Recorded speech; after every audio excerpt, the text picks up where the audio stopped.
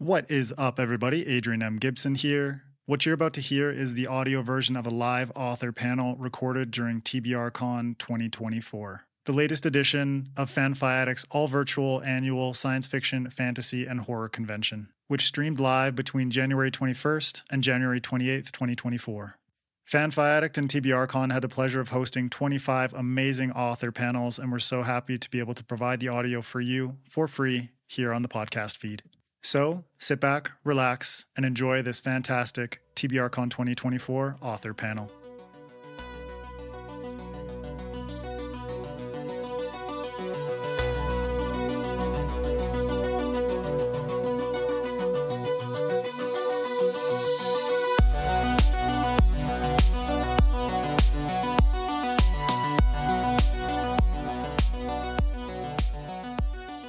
Welcome to TBRCon 2024.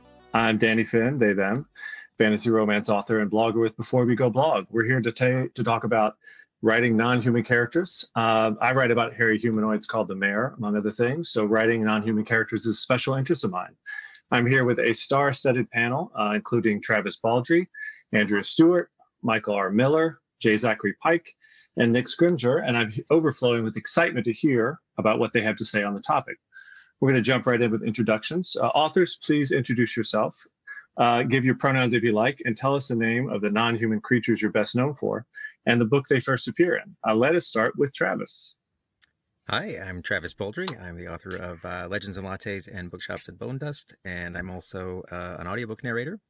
I am best known for the characters in the only two books I have written, which include Viv, an orc who eventually retires to open a coffee shop, Thimble, a ratkin who bakes, Fern, a ratkin who swears and sells books, and Pot Roast, Griffith, who's basically part pug, part owl. Excellent. And Andrea? I'm Andrea Stewart, and I'm best known for the Drowning Empire trilogy. And probably, as far as non-human characters go, people will know me for the Ocelin in my books, which is like a made-up creature that's an animal companion. And the one that most people know the best is Mephi. Awesome. Thank you so much. Michael? Michael R. Miller. Best known for the Songs of Chaos series, which is ongoing. It's a Dragon Rider epic.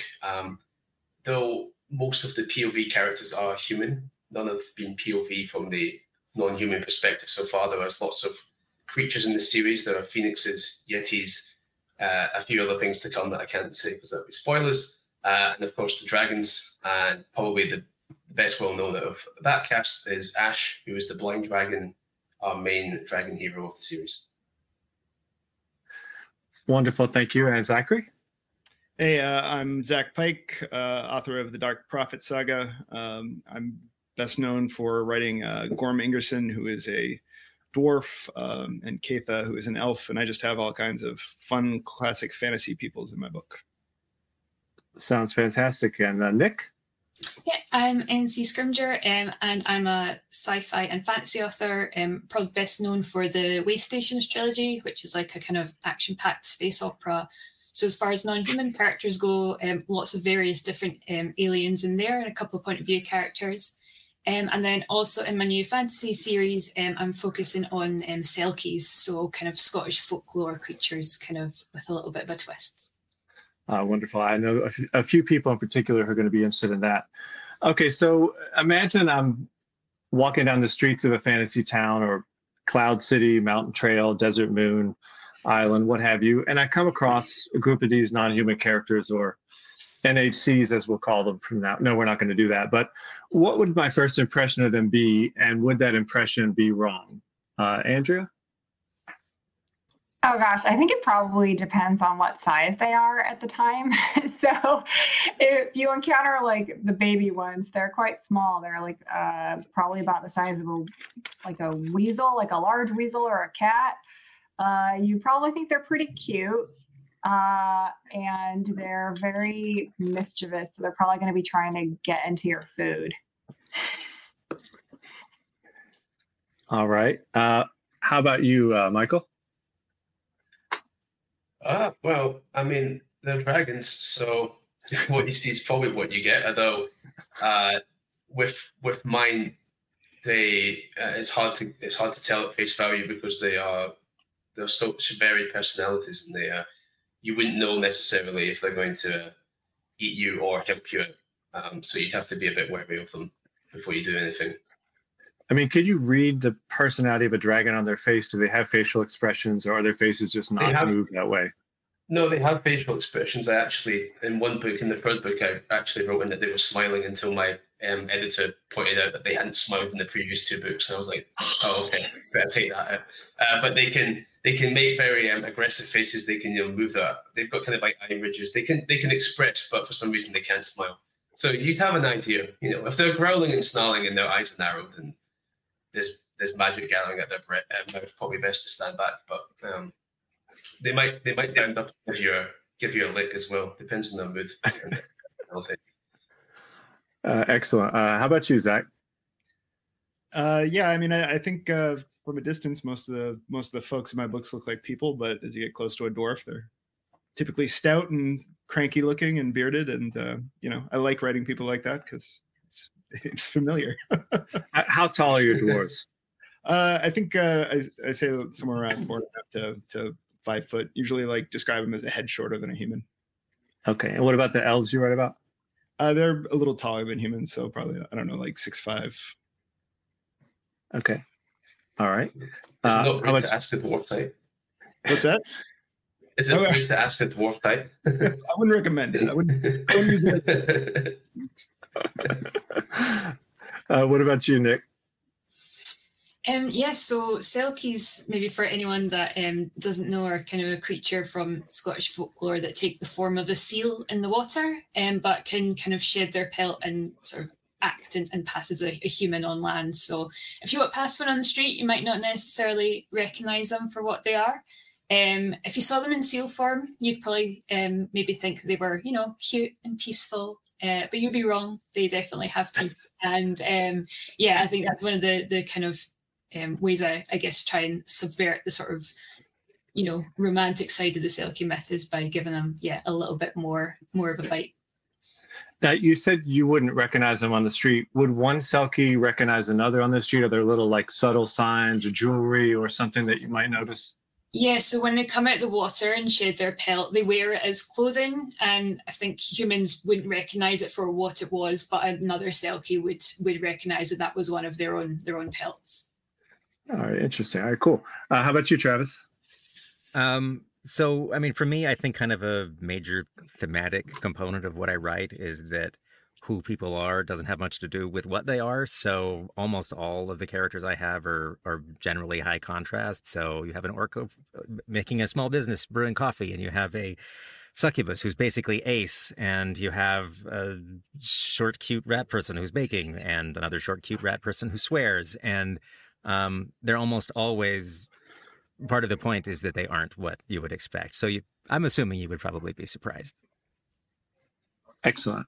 I guess my next question would be, how did you first come up with the idea of writing non-human characters, and why these creatures specifically? What drew you to the ones that you decided to write? Why don't we start? I want to start with Zach, because I want to know what about dwarves made you say, I'm going to write, though? I mean, I've written about dwarves myself, so I know why I wanted to write them, but what made you think dwarves? Yeah, let's do this.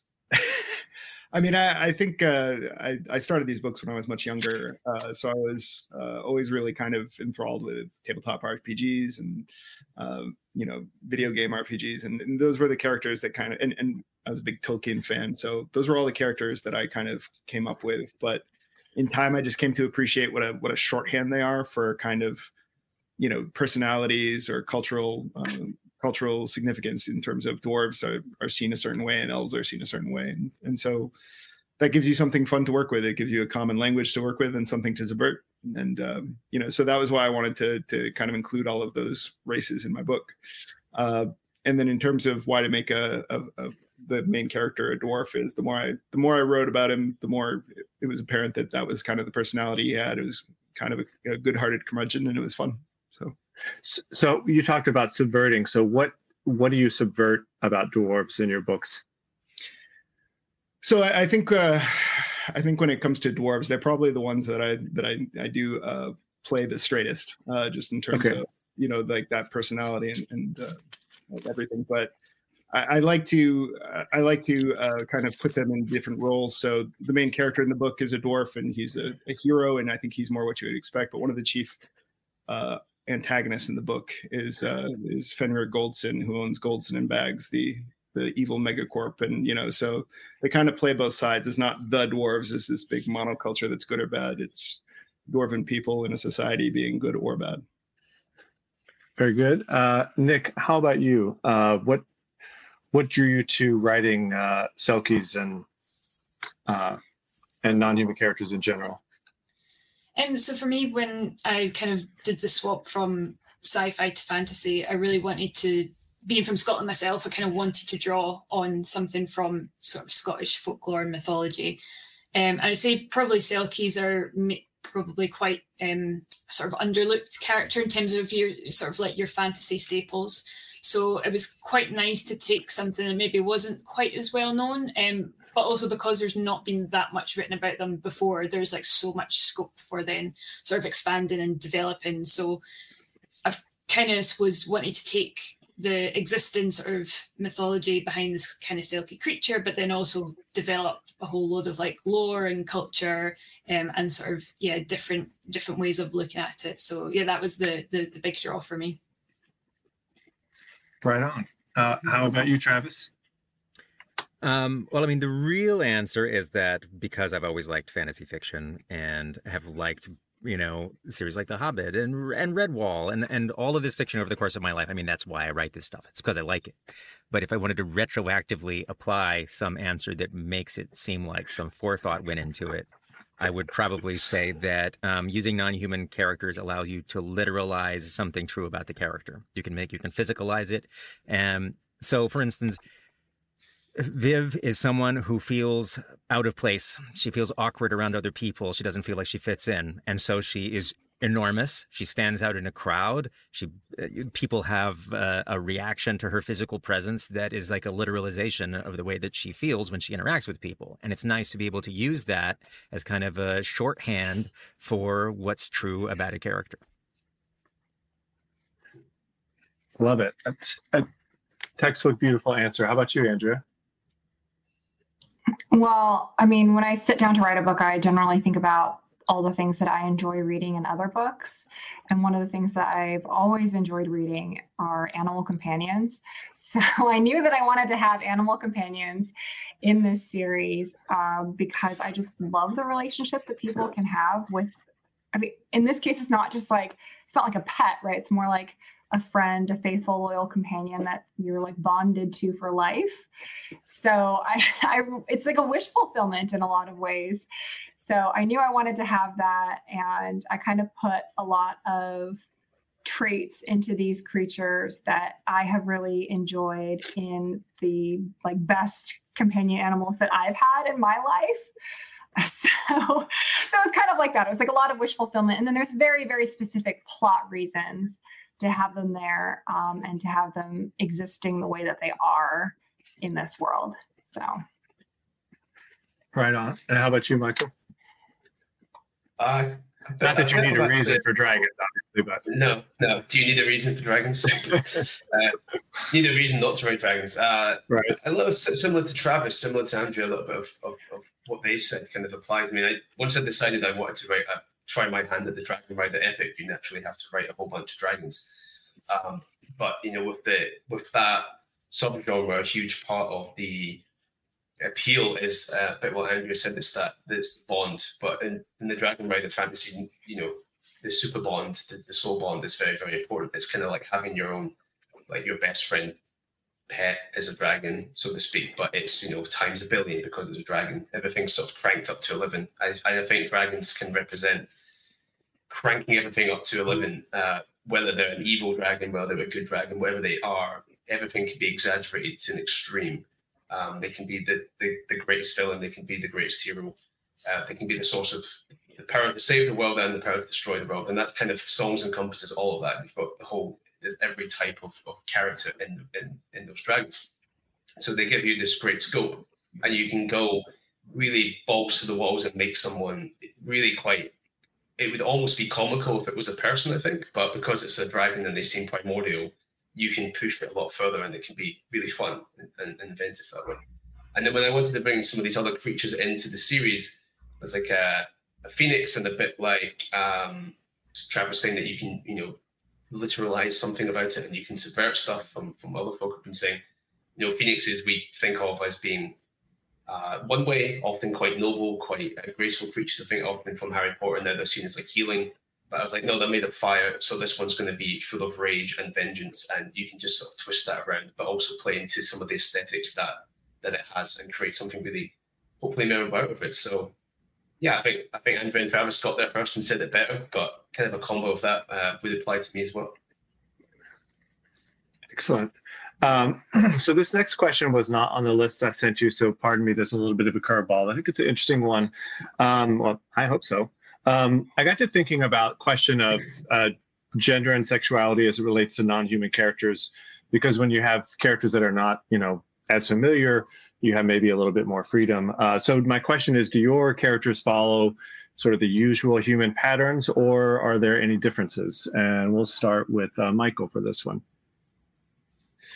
No, they follow, the dragons pretty much fall into male or female. I haven't really gone down to explore those sorts of routes. It didn't feel like it was the series for that, and nor was I necessarily the best person to go and explore that. So unfortunately, it's a quick answer on that, but not for me.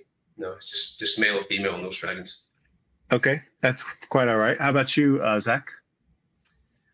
So I think most of the people are going to fall in the traditional roles. I think a couple of notable exceptions are like doppelgangers are genderless. So I guess they're all kind of they, them, but they can adopt either gender as they go. So they're one exception. And then the other one is dwarves. There are only male dwarves, and that's something I'm looking at exploring in another book.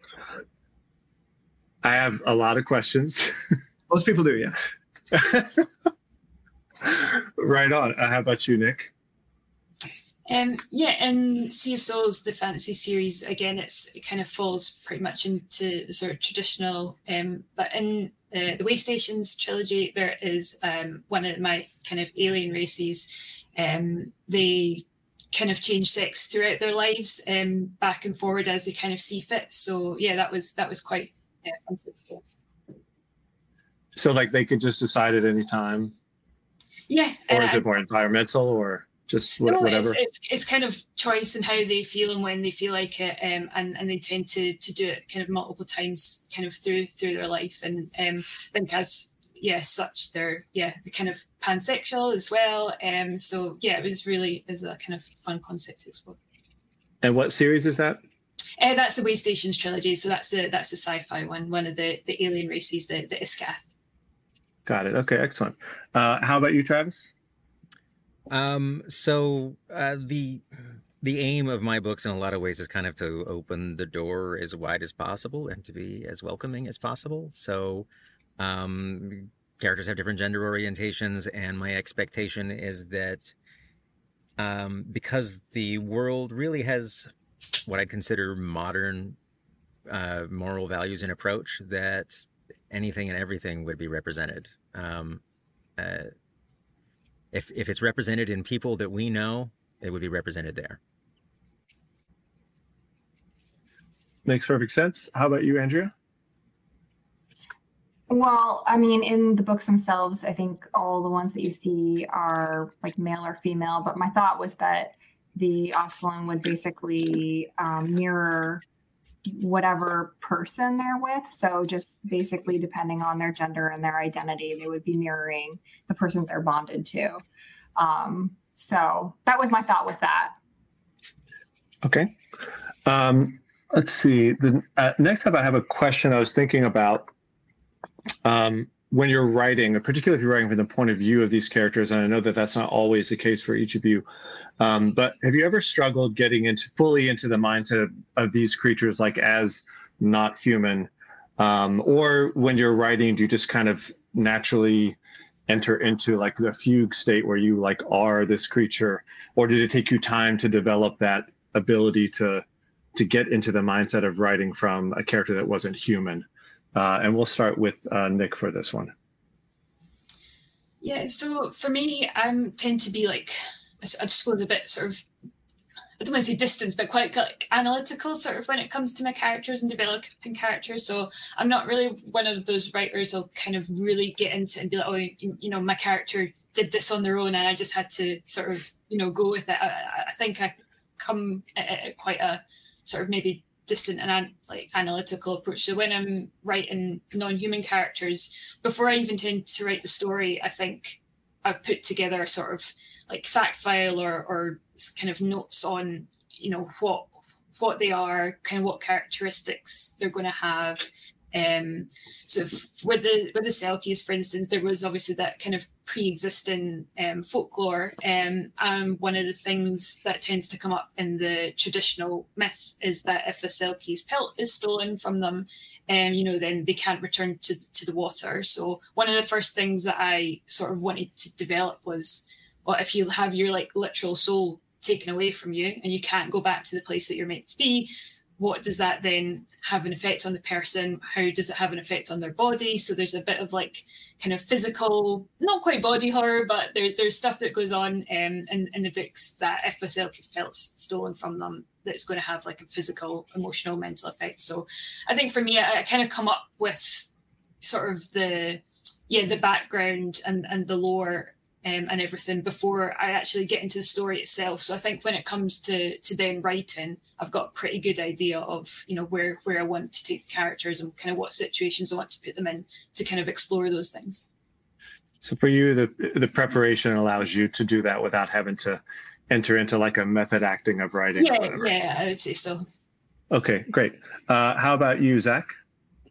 I think I don't do any fugue state. I'm not like drinking a lot of beer to write my dwarves or anything like that. But I think a lot of times these characters are a neat way to kind of explore human emotions, and they're all non-human, but they're all close enough to humanity that I tend not to think too much about that, and it's more like thinking of other cultures, and you know what I mean. Like you've got to put yourself in someone else's position to write these books. You can't just write yourself, but at the same time, none of my characters are so far from humanity that, you know, it's not like they're silicon-based aliens or anything like that.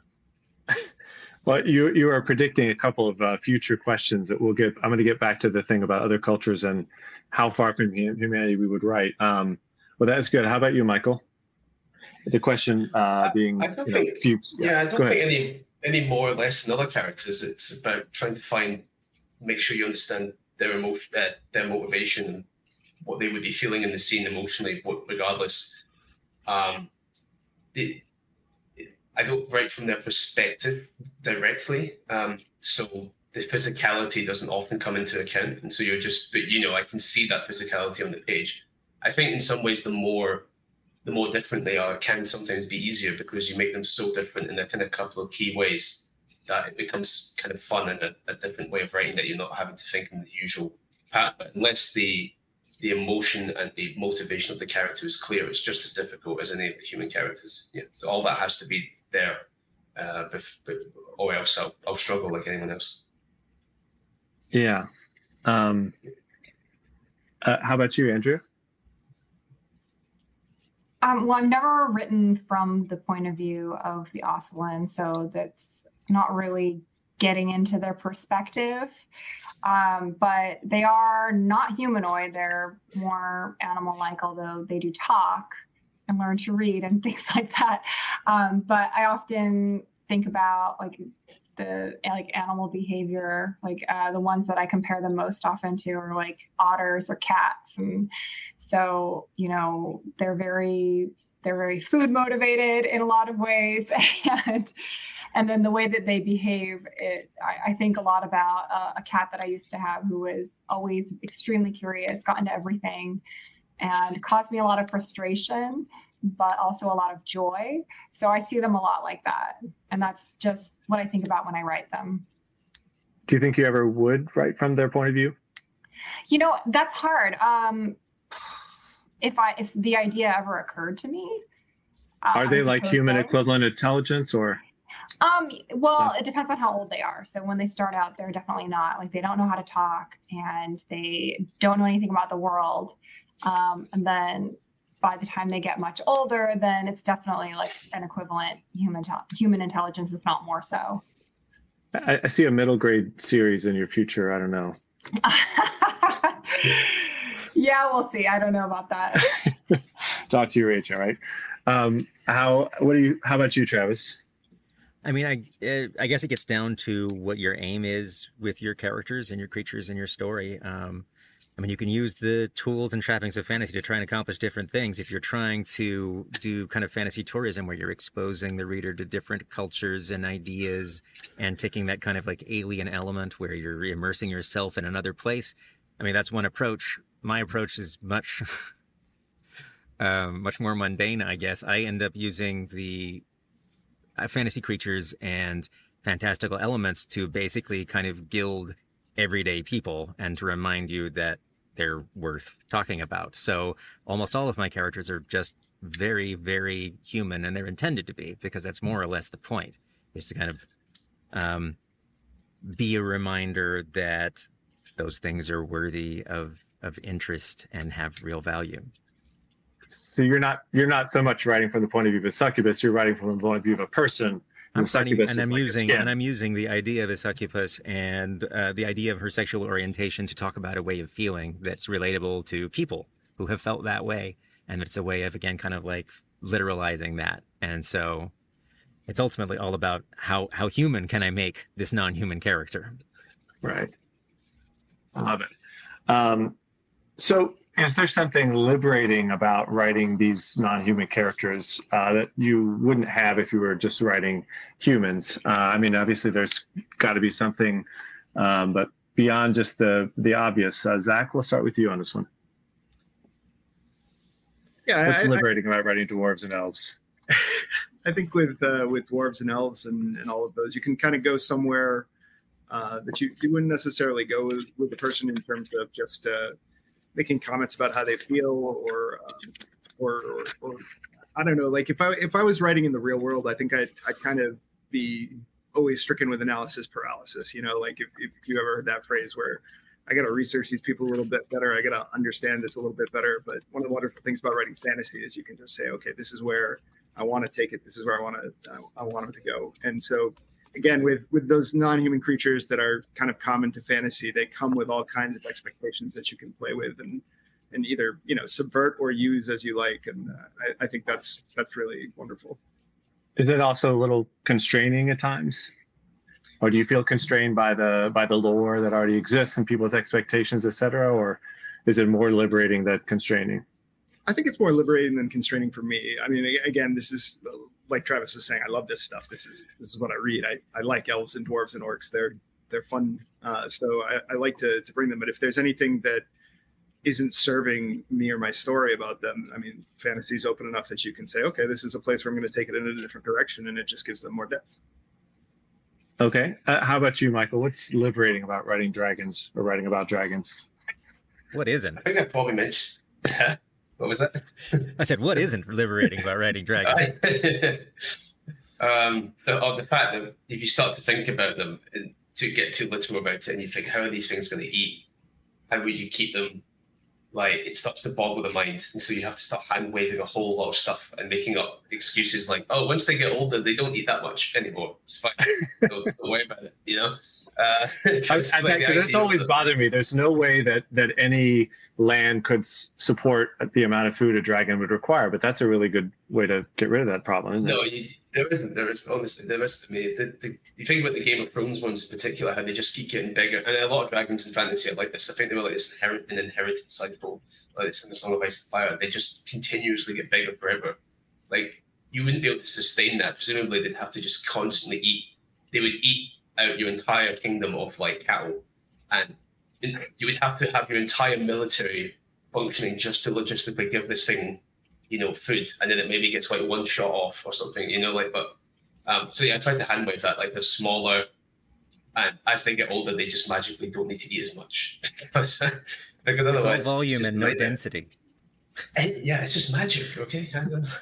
They only weigh about 300 pounds, but they're kind of like marshmallows. They're just extremely fluffy. Some are fluffy, some are prickly. What was the question? Liberating? I think. I think I touched on it earlier. Just that if you want to, you can go to some extreme places and do stuff that would be weird for a human to do. You can have, so in Songs of Chaos there are an awful lot of dragons. There aren't be too many, but there are kind of 5 elders that represent their primordial type, and I just make them almost like they know that they are gods on the planet. They just know that they're like the top dogs, and the way that they talk, the way they act, what they do, how they think is just like, I don't know if you could quite get away from character, because they kind of act like gods because they sort of are gods. It is freeing to kind of not have to worry about the mortality and other things. That just like, these are just entities. Like, it's kind of, isn't it? It is a freeing way. You don't have to think about the human element at all. In some facts, they just kind of go. They still have a motivation, but a lot of that other stuff just goes, and they can be, really great villains or really interesting heroes as well. So I think in that sense, like, the shackles come off. So if you want to, you can go to some really, really cool places, and you don't have the baggage of worrying about, are they getting sick, tired, when they have to do all the basic human necessities as well. You can just let all that go and just run with the imagination wherever it will take you. Excellent. And how about you? Sorry, I have to check my chart, Andrea. I feel like they can be in the case of mine, where it's like they're a very closely bonded animal companion, I feel like they can be a really good catalyst for a character change, because they know their humans so intimately. Like, they're very supportive, like they're always there for them, but then at times they also call them on their issues. So that, I feel like it's kind of fun to have somebody that is always there. They're never really alone, and who can kind of push them along that character path. Is there art of these critters somewhere? Yeah, there's a lot, actually. Like, I feel like I might have seen it at some point. It's okay. You can. It's right up in my bookshelf. No, please get it while somebody's talking. Yes, we have to see this. This is like, there's some art of them. Oh my God, two of the main characters. Oh my God. So they sort of look like dragons, but like mammals? They're like water, otter, cat, dragon things. Okay. Yeah. Oh my God, they're adorable. That's amazing. All right. How about you, Travis?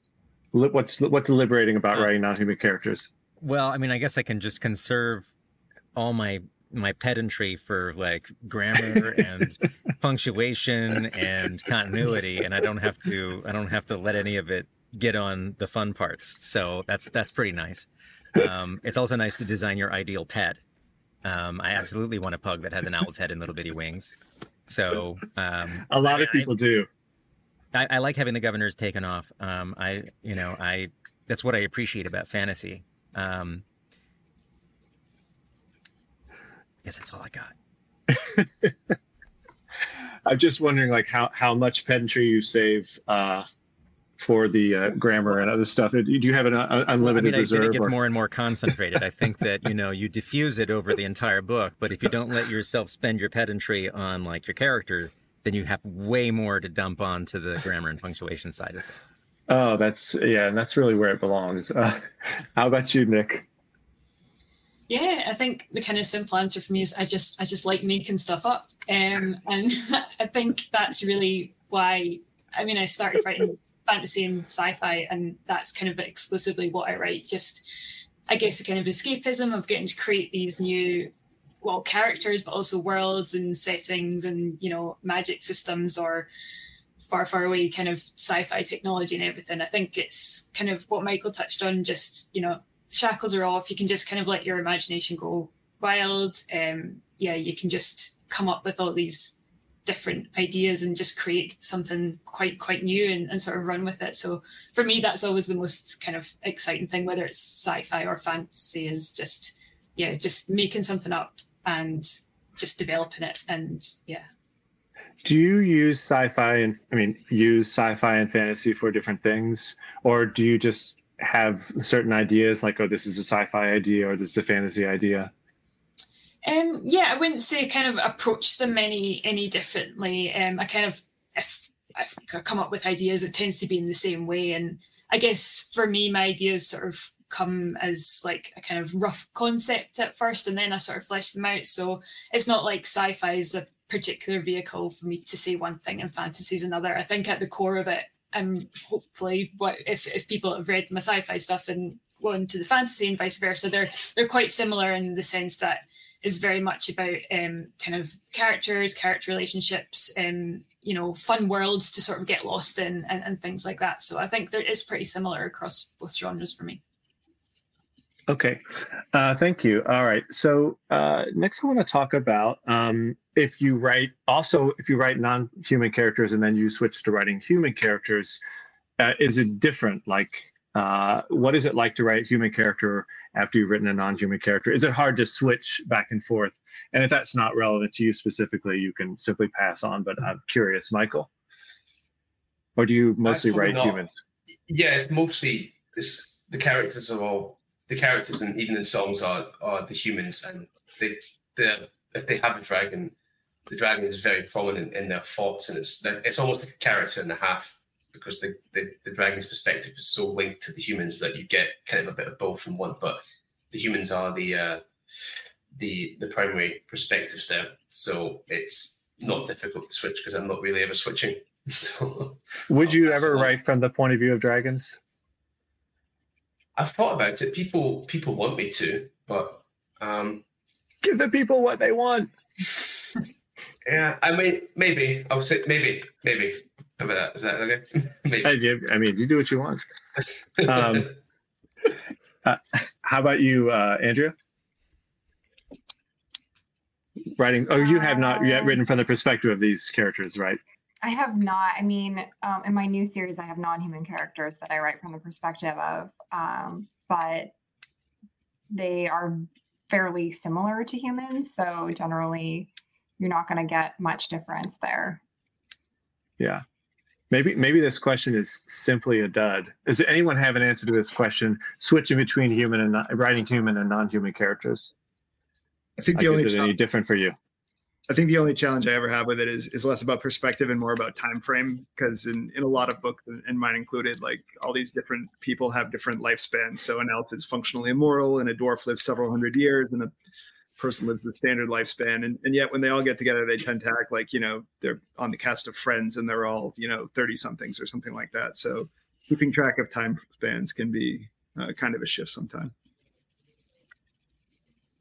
For me, it's kind of like remembering, I suppose, the physiology and like body language of characters. So in my Waystations, my sci-fi series, there's 2 point of view characters that are aliens, and quite a lot of time I'll have to remember that they don't have eyebrows to raise or hair to run a hand through, and sometimes you kind of put in your normal kind of human body language or expressions that you use, and you have to kind of catch that and say, no, they've got like a tail, or they've got kind of spines on their neck or something. And it's actually quite fun to use that as a kind of descriptor of their emotions or how they're reacting or with different characters and stuff. But yeah, sometimes it's you got to remember what exactly they look like and what they can use to express themselves. Do the Selkies cook their food, or do they eat like the raw fish? That's actually, there is in one of the chapters that they first meet. The Selkie character is like, you humans do really strange things with your food, but it's edible. So are Selkies the same as Kelpies, or is that a different thing? They are different, yeah. So Selkies. Oh, wow. Technical Scottish mythology here. Here we go. Can't believe you. Oh, So Selkies, so they are the seals. So they take the form of a seal in the water, can kind of shed their pelt, and then they'll just appear human on land. Kelpies are like the water horses. So that's right. I feel they kind of maybe fall more on like the monster side as opposed to like. So Selkies, I would say, are kind of self-aware and seem like kind of human characters, whereas Kelpies, as far as I know, are more kind of like they'll drown people in rivers and stuff. They're Okay. sort of the more. Any more plans?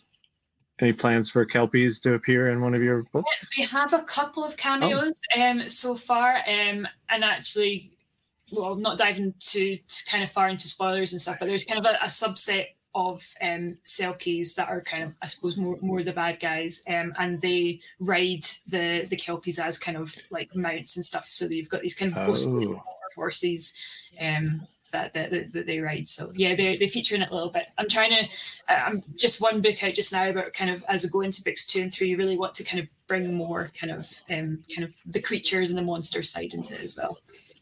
I was thinking more of like an enemies to lovers romance type of situation, but no. Yeah, we'll see. No spoiler. I got so lost in there. Where are we here? I think we're to Zach. I think he answered. He answered. He talked about timescales. Yeah. Oh, okay. And I don't have a good answer. So okay, because all of I've.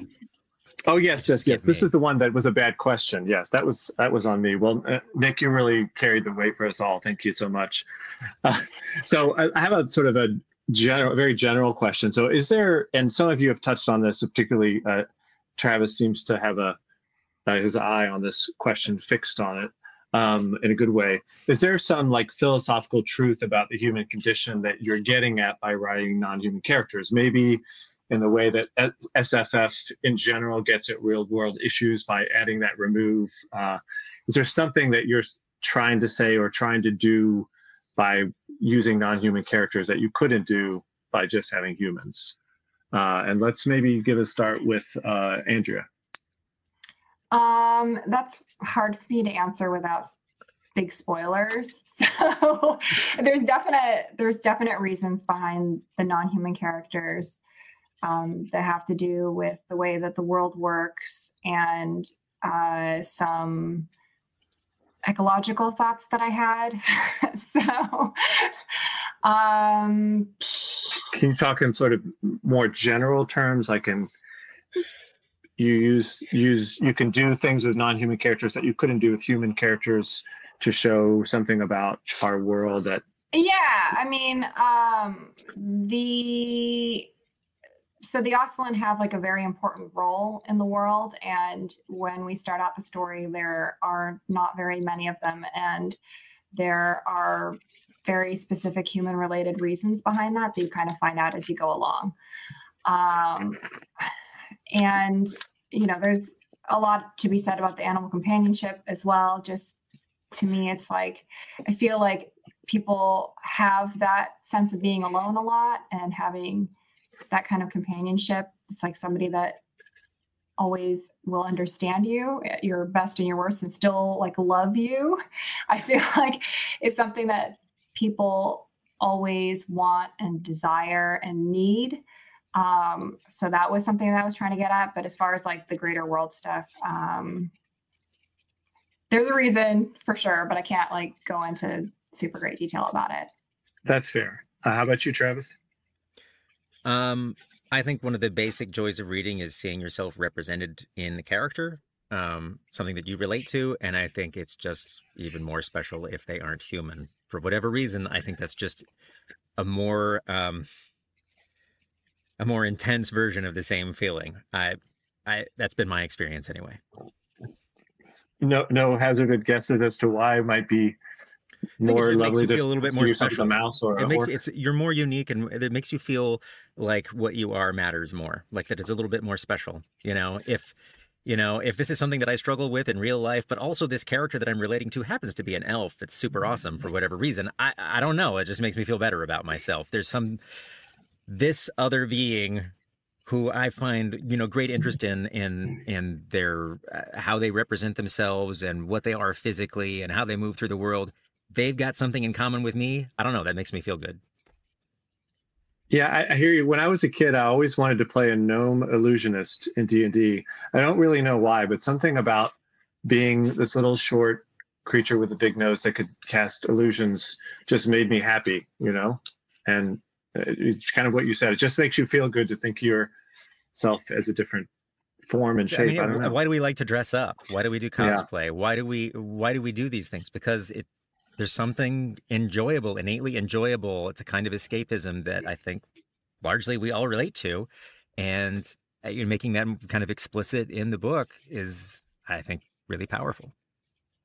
I think it can cut to the heart of whatever you're saying, Travis, like the issue you want to tackle, the representation you want to tackle, that you actually avoidly stripping away some of the human facade can make people less nitpicky or less like worried about some of the particulars, but you can just hit right into the emotion of the issue, and it comes through in this non-human character, and it kind of comes through truer because you're not worried about how that character is behaving or how it's impacting it, because they're not human, so it would be a little different anyway. But you can just dig into how it feels and how that comes through, maybe a little easier, perhaps. I mean, Ash is a blind dragon. I am not blind, but I have cystic fibrosis. It's not the same thing. It's not, they're not the same conditions. This is not, but I have a sense of what it's like to live with something that impacts you daily and how you have to cope with that. And so I put that into Ash, even though he's a dragon and he's blind. This is not what I am, but you can put that emotion and that kind of experience into him, and people get a lot of that out. So whether it's, they don't have to be blind, they don't have to have cystic fibrosis, but they could have some similar health condition, or they might struggle with their health in some way, and they can get something out of Ash. They'll have to have exactly what he has, and maybe just because it's not human, it just nudges it away. It lets the reader's mind wander, and just inhabit that person easier, or something like that, in a strange way. I mean, I think what you're saying is like a lot of what happens with superheroes, right? I mean, it's this, you get to turn up all the dials. So why is Spider-Man one of the most relatable superheroes? He has all these very relatable properties as a human being, but then there's all the extra stuff, and all the dials get turned up. There's something magic about that. It's so funny. As you were saying that, I was thinking, I have this argument with my mother-in-law sometimes, who doesn't read anything speculative at all, because it's not real. And I'm like, sometimes the speculative allows us to see the real things in a way that we couldn't if they weren't speculative. Just like what you were saying, people don't want to face certain issues straight on, but they're easier to face sometimes if you add that extra, irreality. Although I suppose not everybody relates to books the same way, and that's okay. But your statement about that just very much hit home with my thoughts on this. Nick, did you have something to add on the topic of philosophical truth of human condition that you use? Yeah, I definitely didn't go in looking to kind of write anything like that. It was quite funny as when I started, though. I suppose the kind of crux of the conflict between the sort of Selkies and the humans in the book is the fact that it's kind of set in sort of secondary world, Scottish-inspired Ireland, in the sort of equivalent of golden age of piracy. So there's lots of kind of boats and trades and ships, and obviously they're going out to the water, and that's where the Selkies live. And it's taken their territory, it's kind of displacing them, and suddenly I'm kind of realizing I'm sort of writing about environmental issues that I didn't really consciously go in to do about, but it's just the way it kind of evolved, it kind of started to touch on that more. And that's always quite nice when you, I suppose, discover that you're actually, writing about something that you didn't think you were. So yes indeed. That reminds me of a book called Undiscovered, another Selkie book that also has some environmental themes. Maybe there's something about Selkies and environmental stuff. How about you, Zach? Yeah, I think I'm definitely attracted to the ability to kind of talk about human issues and stuff like that through non-human characters. So my books explore economic inequality and social injustice and all of these interesting lenses. And I think, when I started doing that, I was more confident to do that because I was writing about non-humans. And obviously you can kind of, like Michael was saying, strip some of that stuff away. One of the interesting things I found is I still had a couple of people kind of write to me after I published my first book and be like, hey, I really like the book, but this isn't quite right and stuff like that. And, so I started hiring a sensitivity reader for all of my books since then, just because, even though, it does give you some of that freedom, you can still go into some areas that you weren't quite anticipating. So it's interesting the way it works both ways. Yes. So you said sensitivity reader for which topics, like cultural topics, or? Yeah. So I mean, a lot of the books are about like income inequality and social injustice. So I've had people, read it from a lens of, kind of race and stuff like that. I don't want any one fantasy people to stand in for any one human or yes, human race. But at the same time, like you gotta explore that. I started adding LGBTQ characters to my book in the latest one, and I, because again, I had a reader kind of say, "Hey, you're not representing us," and I was like, "You got me. I gotta do this." But I wanted to make sure that I was representing that well. And there's interesting conversations because dwarves are weird about sex and stuff like that. So it's just I can imagine. It gives me a lot of peace of mind to know that I'm not blundering through some social issue. Anyway, and they've saved me some embarrassment, so they've been great. Excellent. I mean, I think the sensitivity reader, or they tend to just really ask good questions and make you stop and think in ways that you might not have done on your own. To me, that's been the sort of most useful thing. And Michael, you already spoke on this. Did you have anything else to add on the topic of philosophical truths of the human condition, et cetera? No, I think I've said my piece for now. All right. Excellent. So are there limits? Somebody mentioned this earlier. Are there limits to how, for lack of a better word, alien of a non-human character you would be comfortable trying to write? Would you try to write something that's completely not, far away from a human? Somebody mentioned like silicone-based life form. I mean, how far would you try to go as a writer? In some hypothetical future work, how far would you be comfortable stretching yourself in this case? Let's start with you, Travis. I suppose it depends on what I was trying to accomplish. I don't always plan to write the same kind of books, so I guess it depends on my goal for the book. I don't think I would ever take anything off the table for myself, because why do that? So that feels like a cop-out answer, but I think that's my actual answer. So do you see yourself being a fantasy writer, or do you think you would delve into sci-fi, for example, at some point? I have some sci-fi books that I'm interested in writing. I have fantasy that is decidedly not cozy that I'm interested in writing. I'm pretty genre agnostic. I just happened to write this first. I got it. Well, you made a good choice if it was a choice to write that one first, for sure. Yeah, what's that? How about you, Andrea? I mean, I don't have any current ideas. I could definitely see myself doing it in the future, just because some of the books that I really enjoy are ones that have very different non-human characters, like A Fire Upon the Deep with the aliens, where they have like 5 in a group, and that's like their I'm like trying to remember exactly what they're called, but like they exist in groups of 5 basically, and that's one consciousness. And then also like Adrian Tchaikovsky's recent sci-fi books, like Children of Time, Children of Ruin, where they're uplifted. Spiders in one, and octopi in another. Like I really enjoy the different places that those go, and the different ways that they think, because they are not human, and the different ways that they interact with one another. So I could see myself doing that in the future, but currently I don't have any ideas off the top of my head. So right on. How about you, Michael? Would you go with some really wild, far out non-human character type, or do you think you're likely to stick closer to home? I think I'd be willing to go.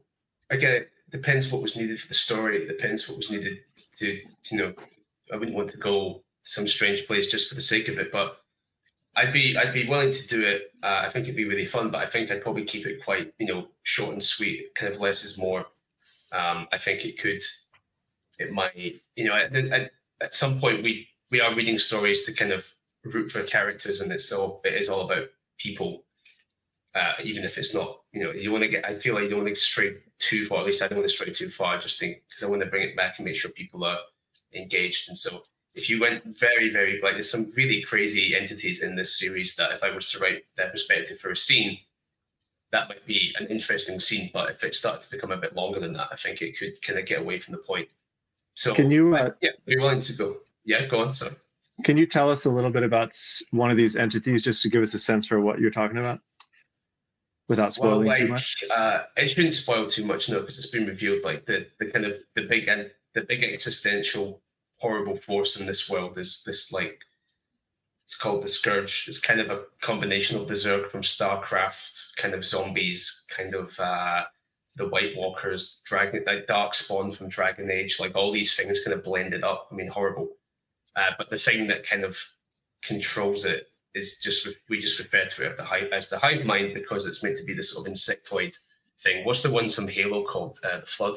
It's all this kind of stuff built up, but this hive mind has been revealed to be getting a little more intelligent, a little stronger, and has its own goals and motivations and agendas. And so, you know, you could see a scene or a couple of scenes where you could write from its perspective, but it's just so bizarrely alien, because it was some other creature that got corrupted by some bad magic that grew out, and it's just this, like, you know, it's so unhuman because we have a single head and we think in this from a single thought perspective, but it'd be very difficult to put yourself into like that position of, I'm an entity that also has a million other entities in my head. I'm in control, but I'm also all these things at the same time. Like it'd be a huge challenge. And I think you could maybe pull it off for like a good, strong scene, but if you tried to make it longer than that, it might be a bit too much. You know, you want to evoke, it might be a very powerful thing, and then short and sweet. So it's when you're moving away from things that think completely differently from us and would have different structures. So like, yeah, if robots don't, if it was like an android that doesn't feel, that could be very difficult. If it's this insectoid creature that is a hive mind rather than a single mind, then that's when it would get very difficult and maybe a little too alien for readers to want to stay with for a long period of time. But that's my 2 cents. Maybe I'm wrong. That's my 2 cents. Well, I think that sounds like a really cool POV, but I do agree that a little might go a long way for that one. How about you, Zach? Yeah, I mean, on that note, like in my latest book, there's a few paragraph scene where there's some sort of insectoid monster that's getting eager to eat someone and jump out and ambush them, and then, you know, the rest of the scene plays on and it doesn't go well for the creature. But like, that's about as far as I'd go. I think, I don't know if it's less my comfort or if it's, you know, that I wouldn't be comfortable writing them anymore. I think it's less interesting to me. So I all respect to the you know, Children of Time and stuff like that. You know, I think it can be done well, and for people who are really interested in it, that'd be awesome. But beyond like a single scene or a way to cast light on more human characters, I don't think I'd be as interested in. Quick question. Was the insectoid creature of equivalent intelligence to the dwarves in the scene? No. Nope. Okay. Got it. How about you, Nick? Yes, in the Way Stations trilogy, the sci-fi one, mild spoilers, I suppose, but in kind of books 2 and 3, we sort of see that the sort of overarching antagonist is a sort of like hive mind, like what Michael touched on.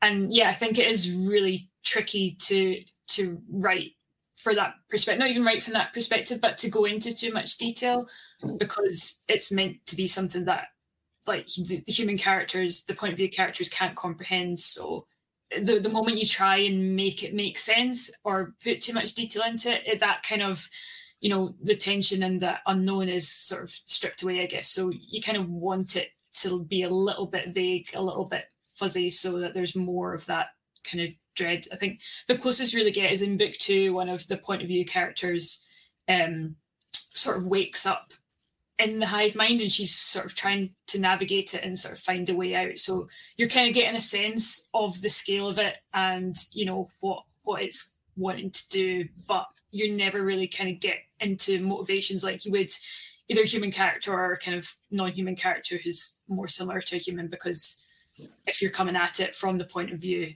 as a human, it's just too kind of vast and, you know, incomprehensible. So I think, yeah, it's that balance that if you try to go into it too much, I think it would take some of that mystery and tension away.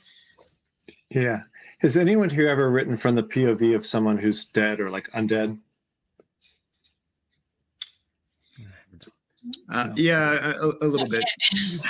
Kind of. Because that's kind of weird too. Like if you write from the point of view of someone who's long dead and it come back to life, it feels alien in the same sort of way a little bit. In my second book, like there's a character who dies early on and then gets, you know, brought up as part of the undead army, but just basically goes back to old habits and tries to get himself a middle management job so he can slack off. That's so depressing. Well, switching gears completely, but we can't talk about, or at least I can't talk about non-human characters without talking about a perpetual hot topic in SFF, monster love. Can we say monster fucking on air? Yes, we can. Okay, well, just briefly, in fairness, not all non-human characters are monstrous. In fact, most of the ones that we're writing probably aren't. But my real question is, do you write sex scenes with non-human characters? And if so, tell me about any of the benefits or challenges writing intimacy from these perspectives. And I'm going to start, I'm going to turn it free, but I have a quick question for Travis. I think a lot of people would ask, what influenced your choice to pull the curtain in Legends and Lattes? I don't know. Maybe I'm just a big softie. The stated goal for Legends and Lattes was basically to make like a Hallmark movie in the Forgotten Realms. So it's sort of in the vein of a Hallmark movie. They're gonna fade to black or pan to blowing curtains or something. So I don't object to sex scenes or erotica, but it just didn't seem appropriate to the story. And it fair. also just didn't seem appropriate to the characters and the arc of their relationship, because their relationship was really kind of like almost like a C plot. It was effectively an evolution of Viv's character and a series of brave but mundane choices that didn't have anything to do with killing anything. And the last brave choice for her was, do I take something that's a friendship and find out if it's something else? So to do more than that would have felt like it was maybe undermining the moment. Totally fair. Anybody else anybody written scenes of intimacy with non-human characters? Don't do a lot of intimacy in my books, so. Just smooching. I have in my next series. I mean, nobody gets down with the Oslin. That's not a thing. But in my next series, there are gods, and then there are also another kind of people called altered, and they're non-human. However, as one of my characters states, like their physiology is different, but not that different. So it's not like I don't have to get too complicated or different with the. But I mean, like the mores, traditions, customs, etc. I mean, is anything different or interesting? I'm just wondering if you approach it differently than you would writing human scenes is all. Only question. Just because some of the physiology is a little bit different. Like some of them have wings and things like that, so that's a little bit different. But yeah, I haven't really I've only written the first book, so I'm not. Okay, that's fair. I'm not gonna push anybody on this. I just thought I would see, as people are pointing out in the chat, that's a different panel. Next year maybe we'll have this panel. And I might have more to say by then too. Right? Anybody else? Okay, moving on. What is your favorite non-human character that somebody else wrote? And we'll start with Andrea. Oh wait, you just talked, but that's okay. You can talk some more. Oh yeah, sure. I mean, I have a very ready answer for this, and that's Night Eyes in Robin Hobb's books. He's a wolf, and he bonds with the main character Fitz, and it's he's amazing, and the relationship is incredible. It's so well written, and she's like, I feel like Robin Hobb must be like one of the most empathetic people alive, because the way that she writes her characters, including the non-human ones, like you feel so deeply for them. So anyways, it's like hands down, it's Night Eyes for sure. And we're getting multiple agreements in the comments about all this. People are loving on your answer and on Night Eyes. How about you, Michael? Favorite non-human character that somebody else wrote? Suddenly, the horrible moment when the mind suddenly goes completely blank. I specifically non-human can be hard to find sometimes. I think the one that jumps to mind, probably because I caught up with Cradle at the end of last year, is Orphos from Warwhite's Cradle. just he's a giant turtle who thinks he's a dragon or pretends like he's a dragon. So the contrast was always funny there, and he was always a nice bit of comic relief for the series. Goes around eating rocks and wood and is generally aggressive and grumpy. So he really calls to me spiritually in that sense as well. Yeah. Shout out to Orthros from Cradle series. What was the last one? Excuse me, would you repeat yourself from Cradle series you said? It was Orthos. Just Orthos, okay, sorry. The character is called Orthos. Okay, got it. How about you, Zach? So I'm a big fan of the Guards series of Pratchett's. So Cherry Loderbottom and Corporal Angua, and I guess Captain Carrot is technically a dwarf. I guess he is.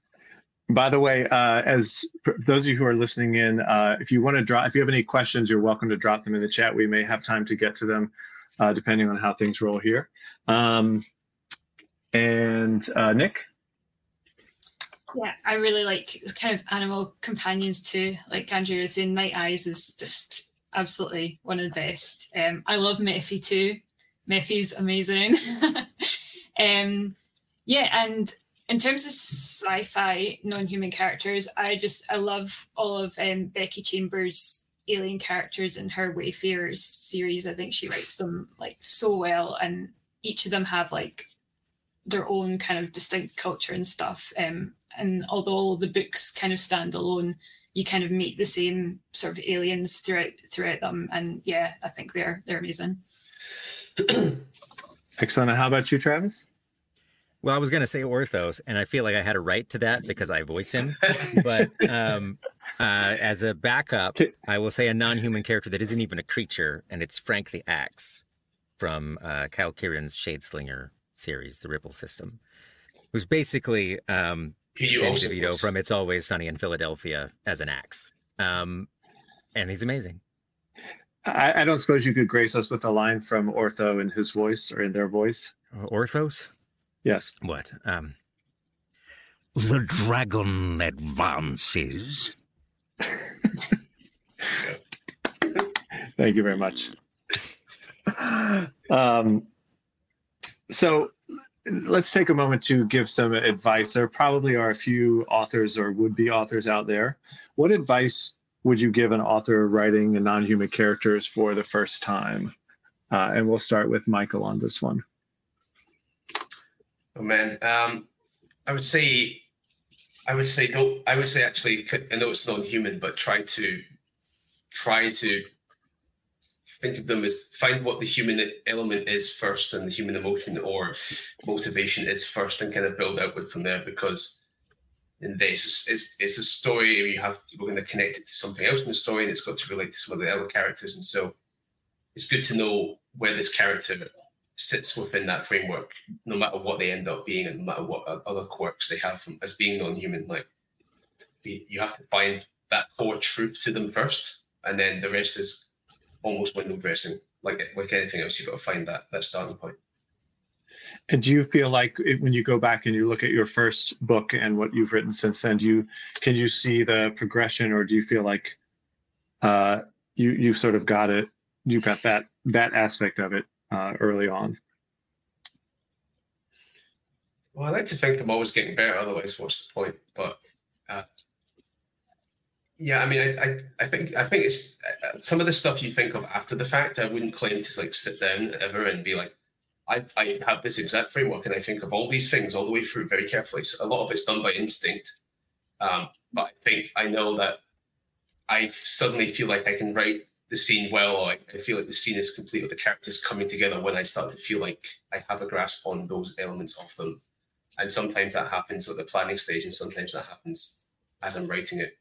But I know that usually this is the sort of thing of after the fact. I know when it's working, and I can explain why afterwards. But in the moment, you're kind of doing it by instinct, right? So I think I've gotten a bit better at trying to plan ahead for that. Yeah. That makes sense. How about you, Andrea? Any advice for writers working on first writing non-human characters for the first time? I feel like that's like it's such a broad question because there's so many different kinds of non-human characters that you can write. It's like you've got like anywhere from somebody that's like undead or somebody that's humanoid to like a very animal-like character. I guess it's like a lot of the normal stuff that you would think about when it comes to characters, like what's motivating them, what are they afraid of. It can be very different depending on how different from a human your character is. I think that's I don't have anything specific off the top of my head. That's perfectly fine. How about you, Travis? I mean, I guess my advice would be not to use the fact that they are a non-human character as a way of supplanting the important things that make up a character. The things that make up a character are still important, that they have wants and needs and interests, and that they change over the course of the book. And just because they have wings and a cool catchphrase that doesn't take the place of actual character building. So just don't forget that they're still a character, that they still need all of that important stuff. Just because the window dressing makes them more visually special. Yeah, I think it's true. I think a lot of beginning writers tend to get all caught up in exactly what you said, the window dressing, and then they will sometimes have this very highly decorated shell that's maybe a little bit hollow inside. I think that's good advice. How about you, Nick?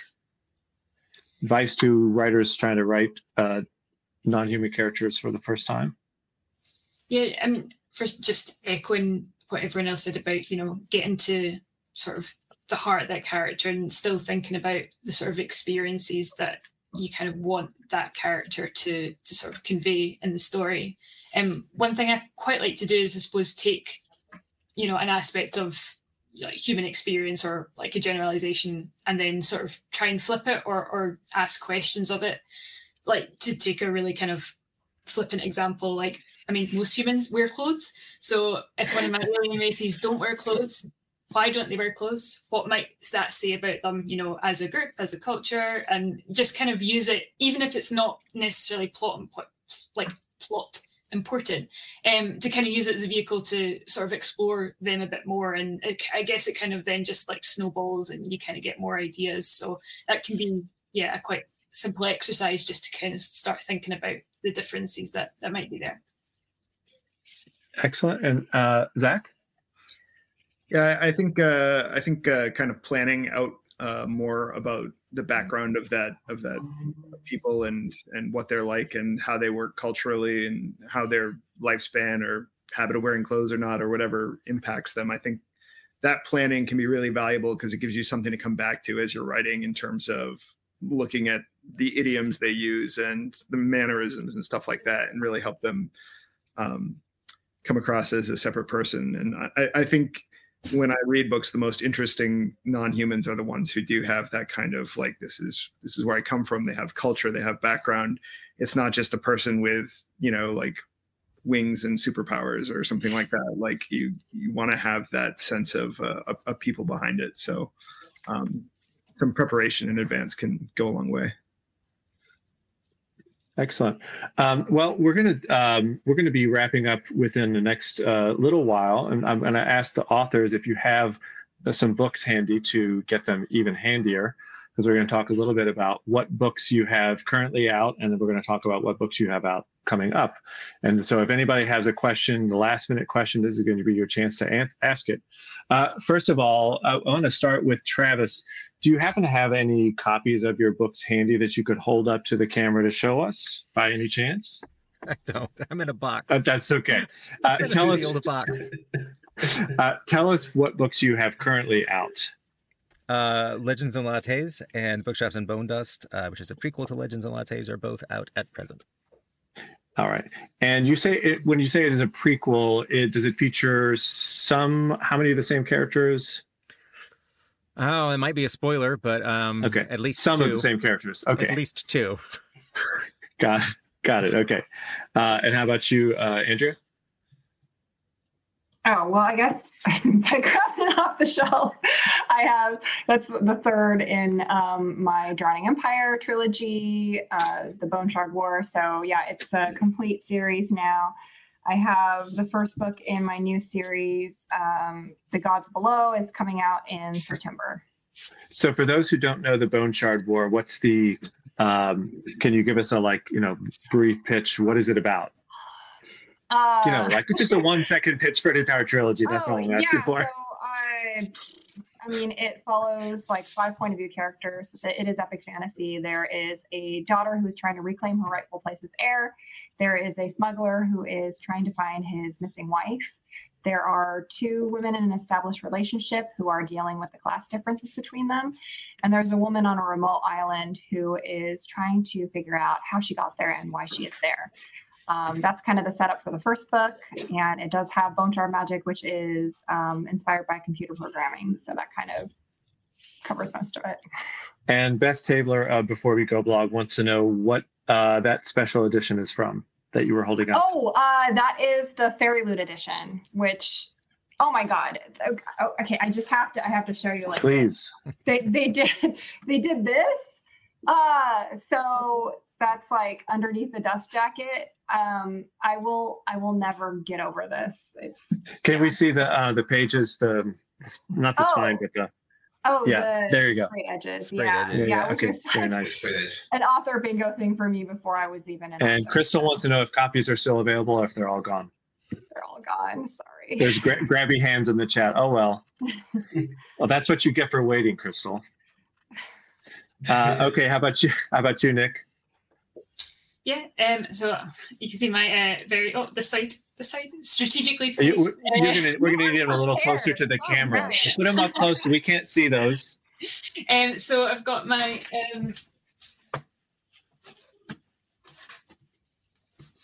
sci-fi ones here. So this is the Waste Stations trilogy, which starts with Those Left Behind.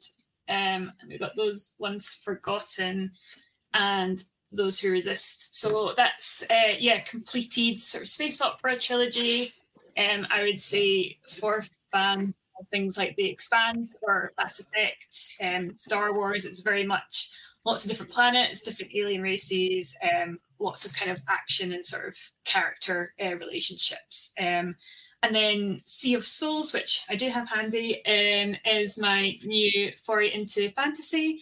So yeah, as I touched on before, that's like kind of Scottish inspired, quite heavy on folklore. It's about a runaway noble who's kind of spent the last few years sailing the seas and kind of has to come home when sort of tragedy strikes at home. She then has to sort of team up with the Selkie to track down this lost pelt, and might be the only thing that can sort of stop these kind of mysterious attacks on the island that they both live on. So yeah, if you kind of like sort of folklore and magic and mythology, that one's maybe for you. Outstanding. How about you, Zach? So I'm best known for the Dark Prophet Saga, PROFI. Hold it up a little closer. There we go. So yes. Orconomics. Starts with Orconomics. The second book is Son of a Lich, and the third book is Dragonfired. Book 3 was released last year as an ebook, and audiobook and print are coming out later this year. We have a question from Beth Tabler once again. Zach, how is the Kickstarter going? I hope the answer is well. Otherwise, that's a rough question. But yes. So Orconomics did win SKFBO 4, I think, the 2018 one, and then the Kickstarter is going well. I'm waiting for my proofs on the prints for the hardbacks, and then it should be shipping later this year. Excellent. How about you, Michael? So this is Ascendant, which is the first book in the Songs of Chaos series. There should be 5 by the time it's over. I'm working on the 4th one at the moment. So it's a nice big Dragon Rider epic, kind of has a timeless feel to it. That's what I was aiming for. So I've got people who are very young that read it. I've got folk who are quite old that read it. I know there's a lot of families that listen to it in the car and long car rides, and everyone seems to get along with it. So, and people compare it very, very favorably to Inheritance. So if you're kind of in the mood for a real timeless Dragon Rider classic, maybe check it out. It's about a servant boy who saves the blind dragon from death and then rises to become a Dragon Rider. And just to give Travis a solid, in case you're one of the few people in the world that hasn't seen Come and say, "Oh, Thank you." It's the broken binding edition, so they got the nice spray. Excellent. Well, and then Crystal Natar would probably bully me if I did not. I'd briefly show you this book, which is called Jagged Shard. It is a dwarven lesbian dungeon crawler romance. And this one, which is called Wings So Soft, which is a fantasy romance. There you go, Crystal. All right. Last thing we have before we wrap up. Tell us where we can find you on the internet, and if you hang out on any social media, which ones they are. Michael, we'll start with you. Sure, yeah. You can find me on my website at michaelamiller.co.uk. All my links to my socials go from there. I have a Discord server, which I think is particularly fun. We've got about 1,400 people in there, and they chat books and films and TV and all sorts. So you can come hang out and chat if you wish. And we will put, if you guys wouldn't mind putting those in the private chat, and we'll somehow find a way to transfer that information to the, actually, you can drop your links in the public chat. I don't see why not, right? Go for it. All right. And how about you, Zach? Where can people find you on the World Wide Web? So the easiest spot is my website, jzacharypike.com. I'm hanging out more on Threads these days than Twitter or Facebook. So if you want to message me directly, I'll respond to any of them, but Threads is the fastest. Excellent. And Travis, if someone wants to cyber stalk you, how can they do that? I've got a website, travisbaldree.com. Maybe I'll update it someday, probably not, but it does have contact links on it. I'm probably on Twitter the most. I do have an active Discord server. Thank you, There's Crystal. a link to on my site, and but mostly that's narration focused, so I do a lot of live narration work there. Apart from that, I'm sure I've camped the @TravisBaldree handle on whatever social media there is, and will occasionally visit it. Right on. Andrea, I know I see you on Twitter once in a while posting a hairstyle or book. But it's AndreaGStewart.com for my website, and then at AndreaGStewart for Twitter and Instagram. And sadly, I've dragged my old withering carcass over to TikTok, so I'm on there as well. Right on. Okay, and how about you, Nick? Yeah, I'm the same. I'm mainly on Twitter and Instagram, and also TikTok as well now and then.